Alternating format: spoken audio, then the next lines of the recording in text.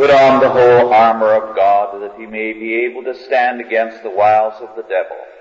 For we wrestle not against flesh and blood, but against principalities, against powers, against the rulers of the darkness of this world, against spiritual wickedness in high places. Wherefore take unto you the whole armor of God, that ye may be able to withstand in the evil day, and having done all, to stand. Let us pray. Our Lord and our God, who reignest in heaven and on earth, whose hand rules and overrules in all things, we give thanks unto Thee that Thy wisdom has governed us all the days of our life, that Thou hast brought good out of our folly, that Thou hast overruled us in our waywardness and brought forth good out of all things according to Thy word. And so, our Father, in gratitude we come to Thee, rejoicing in Thy government, confident in Thy grace, delighting in Thy mercies, to praise Thee as we ought, and to beseech Thee for Thy mercy's sake, for those of our number who are in want, for Thy suffering saints all over the world, and for the prosperity of Thy kingdom. Bless us in Thy service, in Jesus' name. Amen.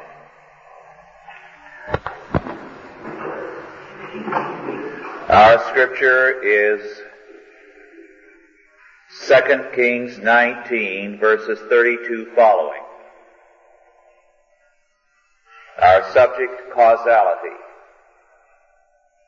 2 Kings 19, 32 through 37.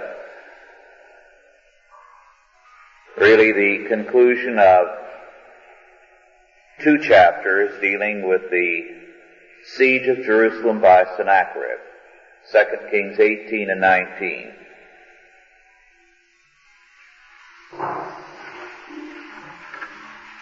Second Kings 19, verses 32 through 37.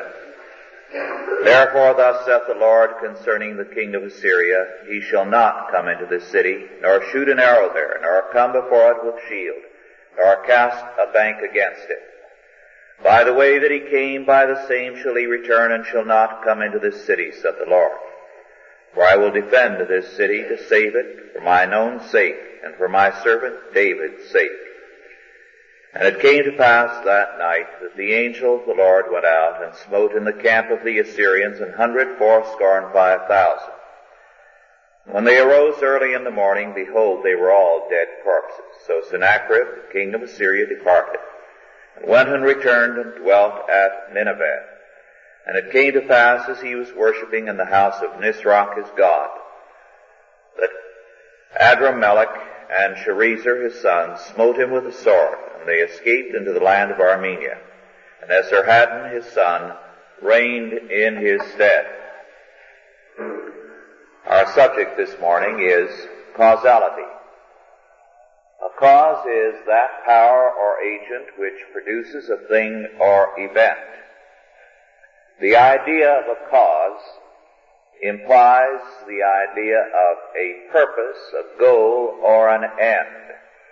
It has reference, therefore, to persons and to God, ultimately. This is why the causality concept has been abandoned by modern philosophy and by contemporary philosophers of science. They have no desire to imply that there is a personal power behind events, ultimately the power of God. And therefore they have replaced the idea of causality with the probability concept. Thus, instead of saying that gravity is a law, there is a probability that falling bodies will act in certain ways. There is a probability that the sun will rise in a certain area and set in a certain area. They will not speak of laws. This is quite logical. In a universe of chance, in which God is denied, no causality can exist. Only chance prevails. Because, first of all, in such a realm, there is no universe. The idea of a universe implies, because the word uni means one, a one world of law and a one world of operation. There's no reason to believe in this if you deny God. This is why Clark Kerr, very logically, a decade ago said that we must abandon the concept of a universe for a multiverse, and the idea of a university, a unified body of knowledge, for the concept of a multiversity, in which anything goes except the idea of God, Scripture, a unified world of law. Then second, we must say that where causality is denied and only chance prevails, no history is possible. Because we cannot say there is a direction, a meaning, a goal in history. This is why in one of the major universities of this state, a professor of philosophy 2 years ago began the school term by saying the idea of history is a myth. There is no such thing as history. To believe that there is such a thing as history, a meaningful, purposeful direction to events, is to believe in a myth. But the state of California, he continued, is paying me a salary to teach you history, and so we will proceed. Now, he was very logical and he was honest. God denied, history disappears. A cause is a sequence of meaningful events. And it is set in a sequence and a context of total meaning. And as Christians, we must insist that this world of total meaning is precisely what we face. But many of our problems, of course, at the hands of scientists are due precisely to the fact that meaning is so total and so complex. To illustrate, a Canadian scientist, A.C. Custance, has said, and I quote, "In physiology, for example, we dissect the body or we experiment with it only as an electrochemical machine. And our findings confirm the effectiveness of our tools of research and our own methodology by giving us the only kind of information we were looking for. But, as Paul Weiss, recognizing this aspect of the inherent limitation of the scientific method, observed, maybe our concept of our nervous system is equally inadequate and insufficient, because so long as you use only electrical instruments, you get electrical answers. And if you determine numerical and geometrical values, you get numerical and geometrical answers. So perhaps we have not yet found the particular kind of instrument that tells us the next unknown." Unquote. Very well put. Reality is so complex and is such a great network of interlocking laws and structures and design that it does present a problem. And this is why if you look for an electrochemical machine in the body, you find it. And if you look for a numerical and geometrical answer, you find it. In fact, almost any kind of tool you design will tell you this is it. But reality is more complex than any of these machines. A very simple illustration of this kind of problem, of course, occurred in medicine some years ago. A good many years ago, I recall a doctor saying that in his day, many, many years ago, a sure way to get kicked out of his medical school was to infer that ulcers had a psychological cause. Why? Well, at his particular school, there was a specialist who had proven that it was a chemical reaction. He was right. But he was also more than that. He had looked for a chemical answer and he had found it. Since then, they've looked for a psychological answer and they have found it. And this does not mean that they have exhausted the subject.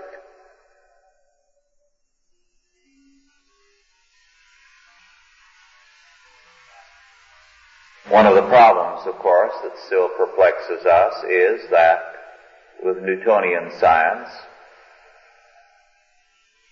men began to look at causality in terms of a collision, a next-to-next thing, one atom hitting another, one body colliding with another, a one-to-one thing. But causality is much more complex. Everything exists in a total network of everything. And so the number of causes that come to focus on a single event, on a single effect, is so multiple that it is really beyond description. Now, in terms of this, let's look at our scripture.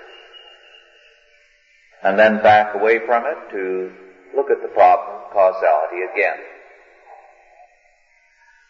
Our scripture gives us an incident that 2 chapters in full, 2 Kings 18 and 19, describe for us. The same events are given to us in Isaiah 37 and 38. It is one of the best attested events in ancient history. Thus we are dealing with something that even secular historians will recognize to have occurred. Of course, not in any biblical sense. What happened? Sennacherib began to move against the Palestinian world, against Syria and Israel, Judea, and the adjacent areas. Judea, which supposedly had undergone a reformation at the hands of King Hezekiah, immediately moved to make an alliance with Egypt. The Reformation was not treated as serious by either the prophet Micah or the prophet Isaiah, both of whom were present and wrote at that time. As a matter of fact, while the supposed Reformation was underway, Isaiah in his first chapter gives a bitter indictment of its hypocrisy and its meaninglessness. Moreover, Isaiah thoroughly condemns the alliance with Egypt. Alliances in the ancient world were also religious alliances. And Scripture always declares, and it speaks for all time, that an alliance is not only a political union, but a religious one. You fight for a common cause because you believe in certain things in common. And therefore there should be an avoidance of alliances unless there is a common faith. This is why for almost 2 centuries there was an avoidance in the United States for religious reasons of what George Washington called entangling alliances. And I submit he was right. But religiously, as well as politically, we had no business in World War I or II or in Korea or in Vietnam.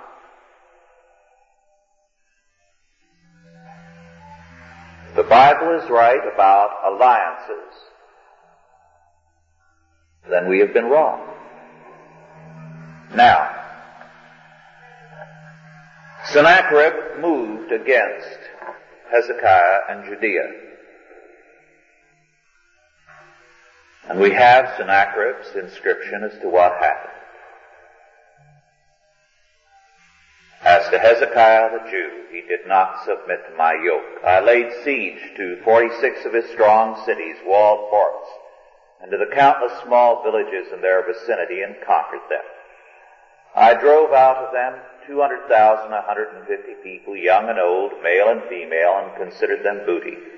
Himself I made a prisoner in Jerusalem, his royal residence like a bird in a cage. Hezekiah himself, in the terror-inspiring splendor of my lordship, had overwhelmed, and whose irregular and elite troops had deserted him, did send me later to Nineveh, together with 30 talents of gold, 800 talents of silver, precious stones, antimony, large cuts of red stone, couches inlaid with ivory, elephant hides, ebony wood, boxwood, and all kinds of valuable treasures, his own daughters, concubines, male and female musicians. But after this, Sennacherib decided it wasn't enough, or that it was not safe to recognize any kind of peace with Judea. Jerusalem was too powerful a fortress, too dangerous to him as long as there was any unfriendliness there. And so he decided, after all of this, to take and destroy Jerusalem. He besieged the city. And his commander, when he came to the walls to negotiate, insisted on speaking in Aramaic, which was Hebrew, the modern dialect. And Hezekiah and his associates nervously said, "Don't talk Aramaic, please, we'll talk in Assyrian." And the commander laughed and revealed in what he had to say, it's well worth reading in the 2 chapters described, 4 chapters in the 2 books, that his intelligence service was excellent, that the defections of troops had been so great also from Hezekiah. And he said, if you have men to ride cavalry, we'll supply the horses. We know what your situation is, and how close you are to radical starvation. And before long, he said, people will be resorting to the most extreme kind of measures to sustain life.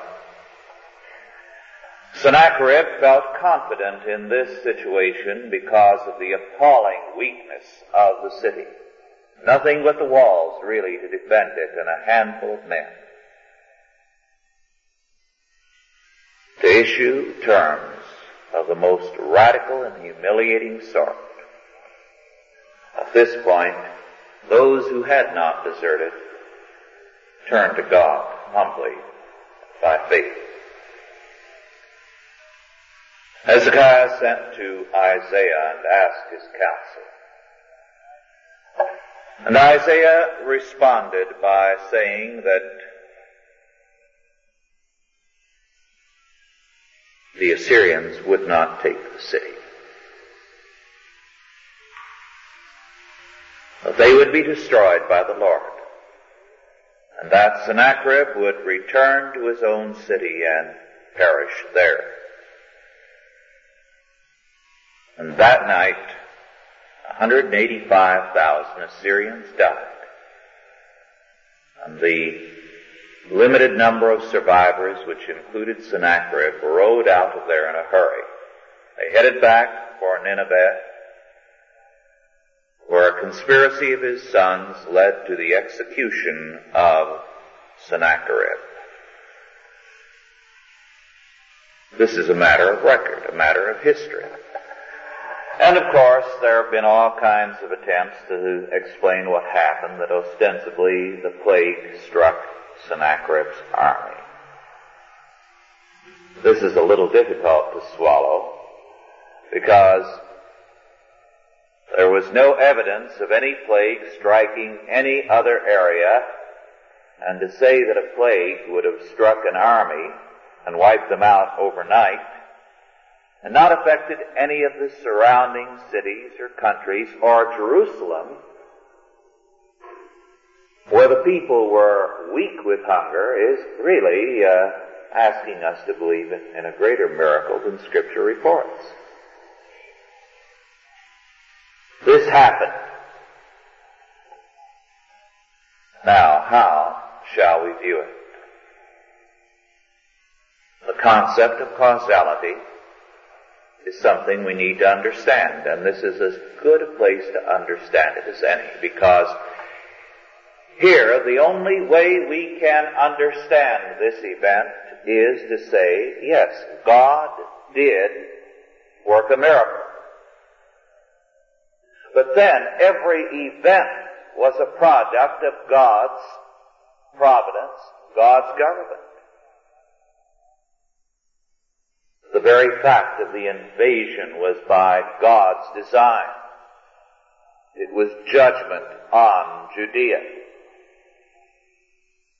Grim, brutal, perhaps. But it was very clearly ordained of God. So that it wasn't just what happened to the 185,000 that you have to deal with in terms of the concept of causality, you see. Now, in a world without God, there is no explaining anything. And everything is a mystery or a miracle.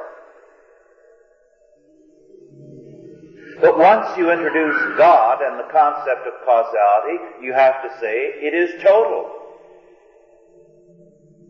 You cannot say there is a cause here, but well, here God isn't operative. A world of causality, and here the contemporary philosophers of science are right. It implies God. You either face the fact that every cause is ultimately God caused. He is the first cause. Or you eliminate him and say there's no explaining events, we'll just use the probability concept. You have to say that God was operative in every step of that invasion as well as what happened that night.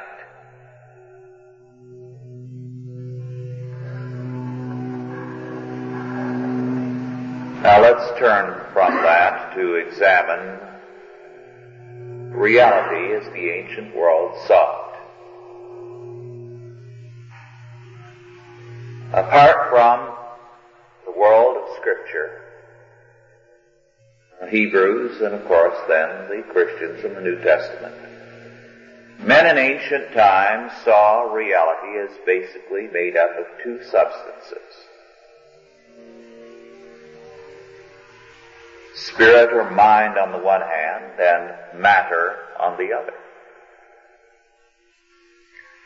There were three possible views then for them as they faced reality. How to bring these two worlds together.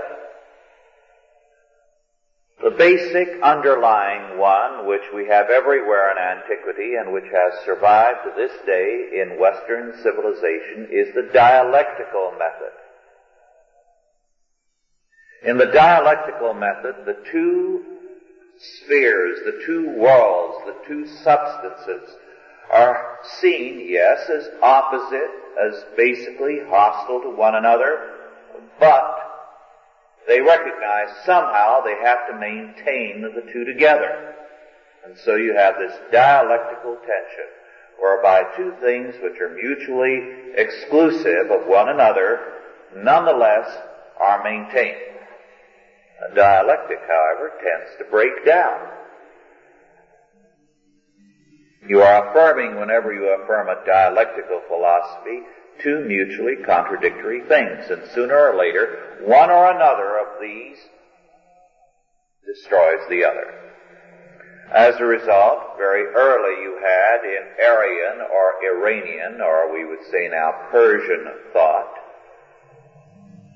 dualism, Zoroastrianism, Mazdaism, and a variety of other positions, whereby they said that yes, there is a world of spirit and a world of matter, a good God and a bad God, depending on which you decided was good and bad. But ultimately they're going to separate, and the whole process of history is the separation of these two substances that have somehow got mixed up. And of course, this is disastrous, because if you say spirit is the good substance, then you lose your interest in the whole material world, and history becomes a matter of indifference. And in some forms of this, it becomes a contempt of this world. Mysticism has tended to that in the Western tradition. On the other hand, if you say the world of matter is the real world, then you deny the whole world of mind and of spirit, and you treat man like another animal. Or the third alternative is monism, which triumphed especially in Eastern thought, in many Western mystics, and in the Greek cynics. In monism, you say the world is only spirit, and matter is an illusion. Mary Baker Eddy was a monist, a logical product of Hegel. Related, incidentally, philosophically, to Karl Marx in the same tradition. Marx was a Hegelian, Mary Baker Eddy was a Hegelian. They just took somewhat different turns, but they're first cousins intellectually. Now, you can deny the world of matter, or you can deny the world of mind. And you can, as many scientists and psychologists have done in this country, say that mind is an epiphenomenon. It's nothing, really. It's an illusion. You can reduce man entirely to drives. There's no such thing as mind. It's an illusion. You eliminate one segment of reality. This is why, of course, the cynics of Greek philosophy said that man and cynic comes from the same word, as I pointed out before, as canine, kanos, dog. Man is just a dog of another kind, another animal. And therefore they demanded the right and exercised the right, so-called, to copulate openly in the streets like dogs. And you had the sorry spectacle of Greek philosophers doing this deliberately, which of course was the same demand made in Berkeley 10 years ago at the early stages of the free speech movement. You had a strong vein of monistic thinking in a group of the students there. Now, of course, depending on which of these positions you hold, your view of causality will be affected thereby. Because first of all, in the early stages, before they pursued the matter to its logical conclusion, as modern thought has, to say, well, you cannot hold to the philosophy of causality or to the idea of causality. In the ancient world, because they still had a background of recognition of God, they insisted that there had to be causality. But they separated causality into the sphere of mind or spirit and into the sphere of matter. What happened? Causality in the sphere of the material world became something mechanistic. But a machine without a mind or without a maker ultimately ceases to be a machine. And so mechanism collapsed as a philosophy in the last century. In the sphere of the mind, what is causality? Well, without about a God, it has to be self-caused causality. Man has to be the cause. Man has to be his own God. This is why Plato, in this tradition, said, we must have philosopher kings who will become the source of predestination and causality in all of society. They must totally plan the life of man. And this is why today, whereas on the one hand, in the material world, the concept of causality is denied, because they will not admit a God behind that material world, in the world of mind, they affirm a radical humanistic causality. Man is his own God. Man is the total planner, the totalitarian state. And this is inescapable. It's the logic of their position. You cannot have anything but totalitarian statism in the humanistic world. Any kind of rebellion and protest against it is futile and sterile.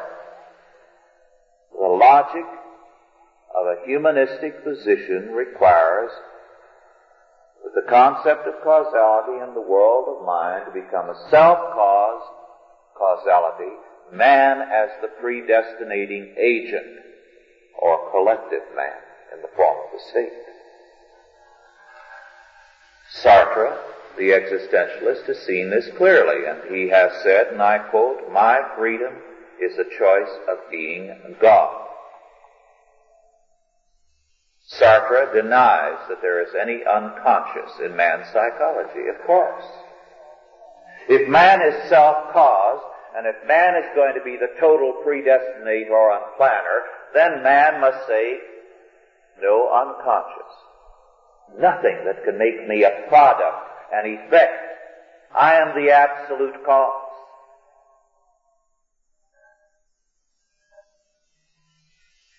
Man must be free to make his own essence, to define himself, to make himself. This is what Sartre says. And he declares, and I quote, "The world is human," unquote. If I am self-caused, and if I am my own God, the only world I can exist in is one I have made. So the world is human. It's a product of my mind. I made it out there. The logical conclusion, too, which I have pointed out on other occasions, is that then he has to say about you and me, because we make the same claim, for me, my neighbor is the devil. If I am God, you cannot exist as a God. You are the devil. Now, of course, Sartre was preceded a long time ago in this kind of thinking. Oriental philosophy reached the same kind of existential impasse centuries ago and developed that impasse to its horrible conclusion, the doctrine of karma. For Oriental philosophy, the world of matter is at best illusory and probably all an illusion. The world of the mind is the only area of causality, the only area of reality. And man is totally self-caused. Therefore, man is totally a product of his own karma, his own creation. And he is doomed. His freedom to be his own God winds up as a total trap. This is why life in Oriental countries is so merciless. If you're born crippled, obviously you're a scoundrel in a previous reincarnation and you're just working it out. If anything bad happens to you, well, you see, it's your own karma. You're totally self-caused. There is no causality of God. There is no world of secondary causes. Having denied God, they cannot admit anything like that. Man is totally self-caused. He is his own God, his own world. The world is entirely human for him, and therefore his karma binds him, and everything that happens has happened because he determined it. too bad. You made your own bed, lie in it. If you got robbed, it's because you brought it on yourself. If you're sick, you brought it on yourself. This is why in Oriental countries life is so pitiless, so merciless. And this is why, too, the goal then is to escape from karma, to die, to find nirvana. Sartre himself has seen the end result of it, and he says in his book, Being and Nothingness, towards the conclusion, man is a useless passion. You see, the idea of causality is one which, when divorced from God and Scripture, becomes a monster or an illusion. Denied in the material sphere to affirm it in the mental sphere, it destroys you. There's no way of coping with it. Now Scripture is hostile to dialecticism, to dualism, and to monism. It sees a division, but not between areas of the world, between mind and matter, but between God and man. God is the uncreated eternal being, and the universe and man as created being. God is the total cause of all things. Now we have some very interesting things about causality in Scripture. In Genesis, we are told that God created the heavens and the earth in 6 days, and on the seventh day He rested. We tend to think of rest as a time of relaxation and a withdrawal because we're weary from work. But this is not the meaning of the Hebrew word. The Hebrew word means disengaged himself, terminated active involvement in, ceased from. So what does it say? God disengaged himself from the work of creation, and then, having created man, told him to exercise dominion and to subdue the earth. That now, in a sense, there was another cause under God which was to be operative in the world, man, as a secondary cause. But having the image of God was to exercise dominion and to subdue the earth. To exercise the aspects of the image of God, knowledge, righteousness, holiness, and dominion. To explore every area in knowledge, to exercise power, to exploit, in the good sense, all things under God. So that now God was using man as the secondary cause whereby all things were to be developed as the kingdom of God. But man fell.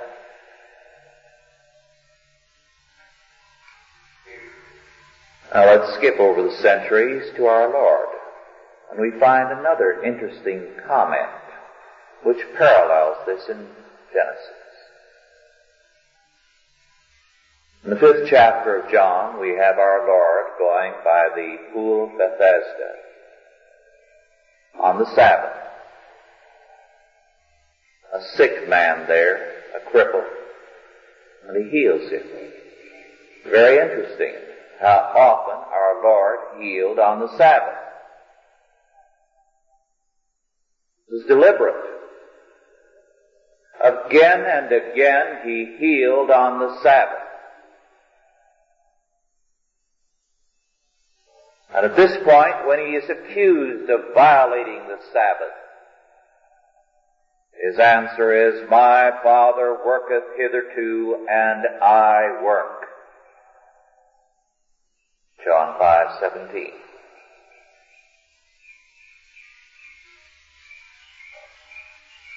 Very interesting statement.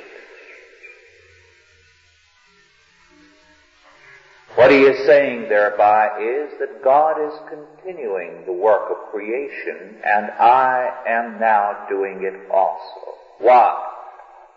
Because man fell, and now the work of creation was recreation, regeneration, the restoration of man into that creation calling and mandate. That God, who had created all things, now told man, who was created in his image, to exercise knowledge, to subdue the earth, to exercise dominion over it, and to function now as a powerful cause under God. And man fell. So God is again engaged in the work of creation, regeneration. Behold, I make all things new.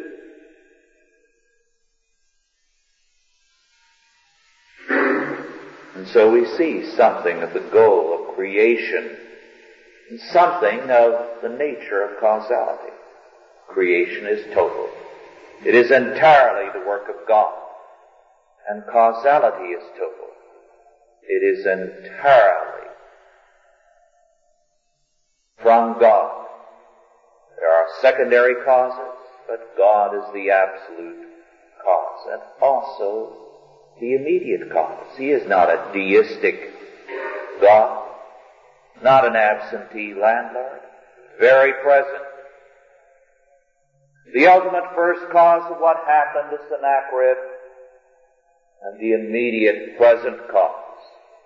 The secondary causes were real, but the absolute presence of God ultimately and immediately also real. All facts, thus, are God-created, God-ordained, God-governed facts. There is no division in Scripture between the mental and the material. God rules all things and is the cause of all things.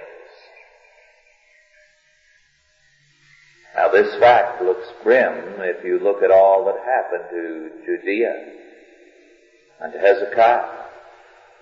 The invasion, the fearful tumult. And if you look at history in our time, and to some it seems a very ugly, grim fact, that the alternative is an absolute meaninglessness and purposelessness. Under God, every fact has reference to a total plan of creation and regeneration. That God created all things and is busy now as the absolute, ultimate and proximate cause, recreating all things, judging all things, moving all things to a glorious end. So that every cause and effect does imply a purpose. The Dictionary of Philosophy is correct when it calls attention to that it does imply a purpose. It does imply logic. We must say it does indeed. And that's why we affirm it. The logic and the purpose of causality is God's ultimate plan of creation and recreation. The salvation and the triumph of all things under Him. The doctrine of causality, therefore, is inseparable in Scripture from creation and salvation. Let us pray. Almighty God, our Heavenly Father, who of Thy grace and mercy hast created all things, and art now working to recreate all things in Jesus Christ, we thank Thee that Thou hast made us to function under Thee to the end that all things may be subdued, developed, known, Thy majesty set forth in and through them. Make us, our Father, more than conquerors through Christ who loved us. In His name we pray. Amen. Our time is very brief, but we do have opportunity for just a couple of questions, 2-3 quick questions, if there are any. Yes. Is there a distinction between creation and reality? Well, the world of God's creation is the world of reality. But the idea of reality means that which is real, true, existent. No, it would be material, mental, spiritual, whatever. Today, the idea of reality, of course, is a diminishing idea. The world of mind and matter, mind is denied by many, and the world of matter has become more and more illusory to many, so that reality is really disappearing.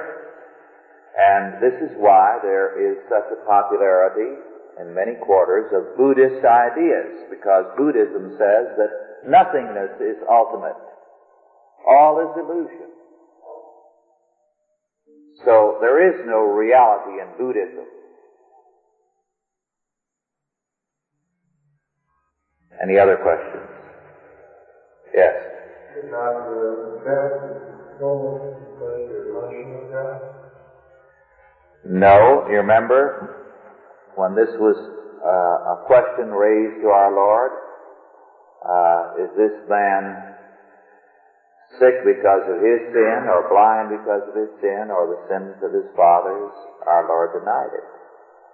And also, He called attention to the wall that fell and killed 18 people, not because of their sins. You see, it's when you have the Oriental idea, and now the existential idea of absolute personal self-causation, that you have to say, what has happened to me is because of my sin. And I'm sick, or I'm blind, or I had this or that accident happen to me because of my sin. You reduce the world then to personal dimensions, and everything is understandable only in terms of yourself. And the Bible says no. Everything is understandable in terms of God.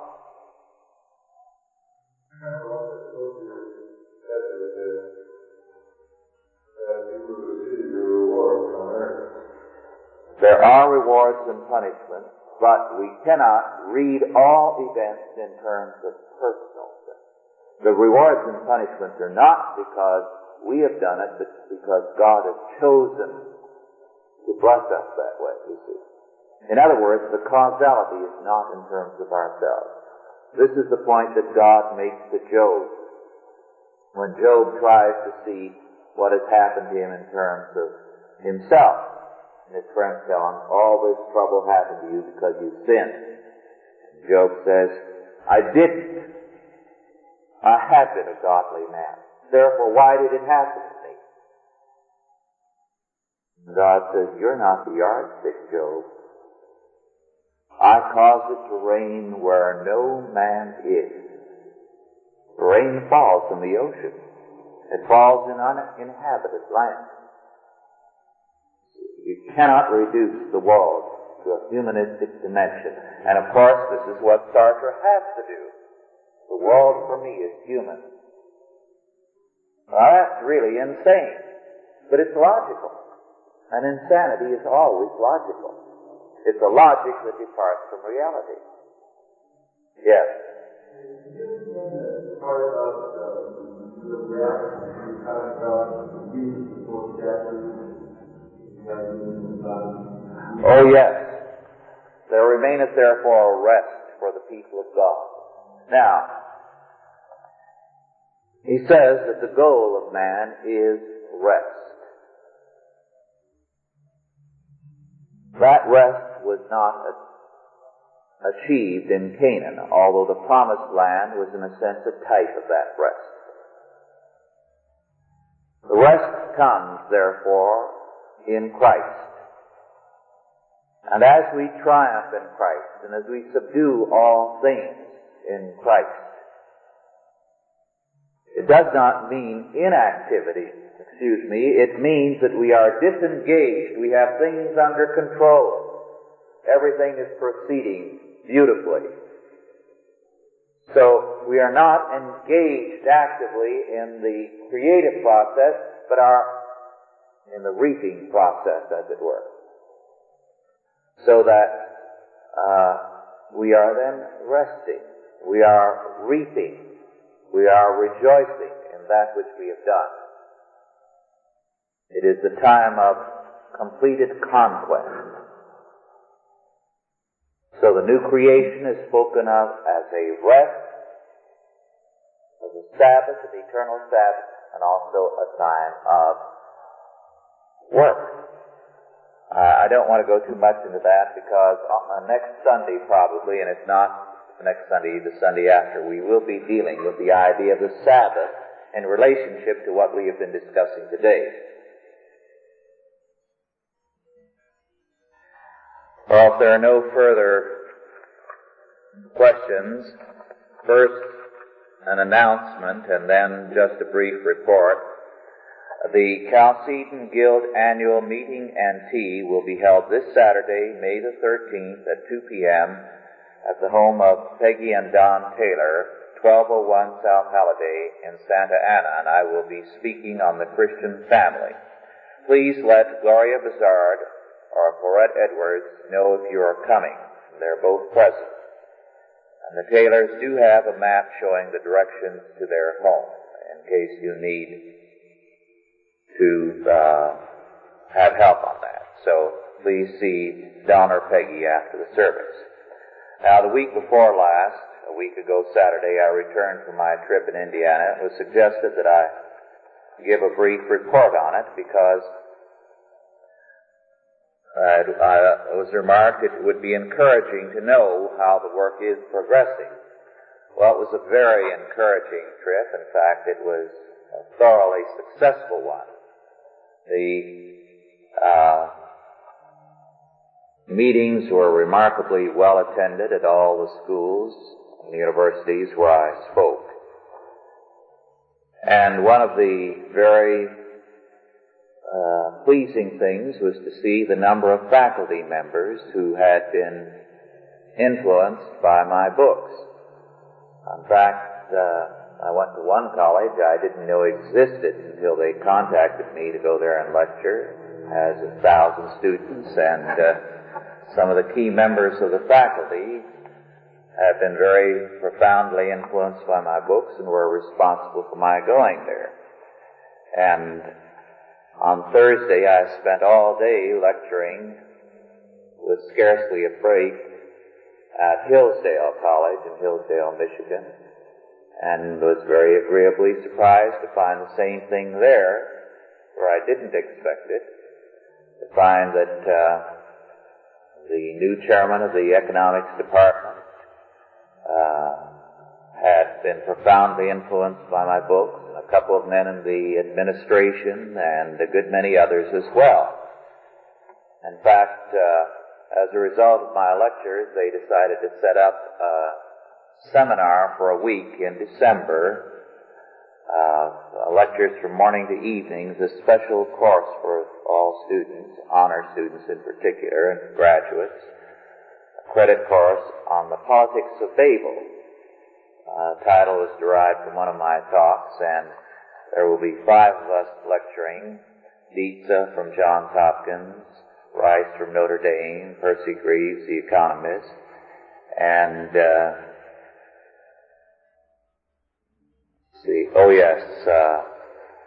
Molnar from NYU. I think it's going to be quite an interesting seminar. And I spoke also on Tuesday noon to a luncheon, which was by invitation only, of some of the top officials in the state of Indiana and top men in the community. And every day I was driven around by one or another state official of Indiana, which was quite a pleasure.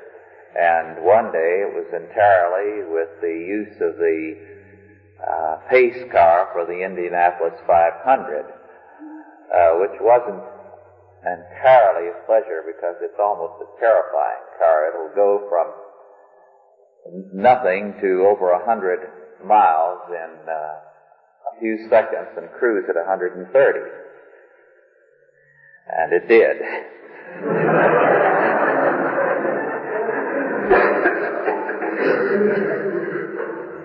And as I say, I got home last Saturday, and then Sunday night someone stopped by who was here in Santa Monica with the Rand Institute and is with the Dutch government, and he brought over a Dutch magazine which had translated into Dutch the January or February Causality report, which I didn't know about. The entire issue of this magazine was on the United States, an examination of trends in the United States, and the Causality report had been translated in its entirety and included. So, and at the same time, I found a letter awaiting me when I returned from South Africa, from Rhodes University, asking for another article. The work of Causality is getting recognition. I was really amazed at how much our things are read and are circulating in areas where I didn't know they knew we existed. So our work is having an impact, and that was very gratifying. Well, our time is up. Let's bow our heads now for the benediction. And now go in peace, God the Father, God the Son, and God the Holy Ghost bless you and keep you, guide and protect you this day and always. Amen.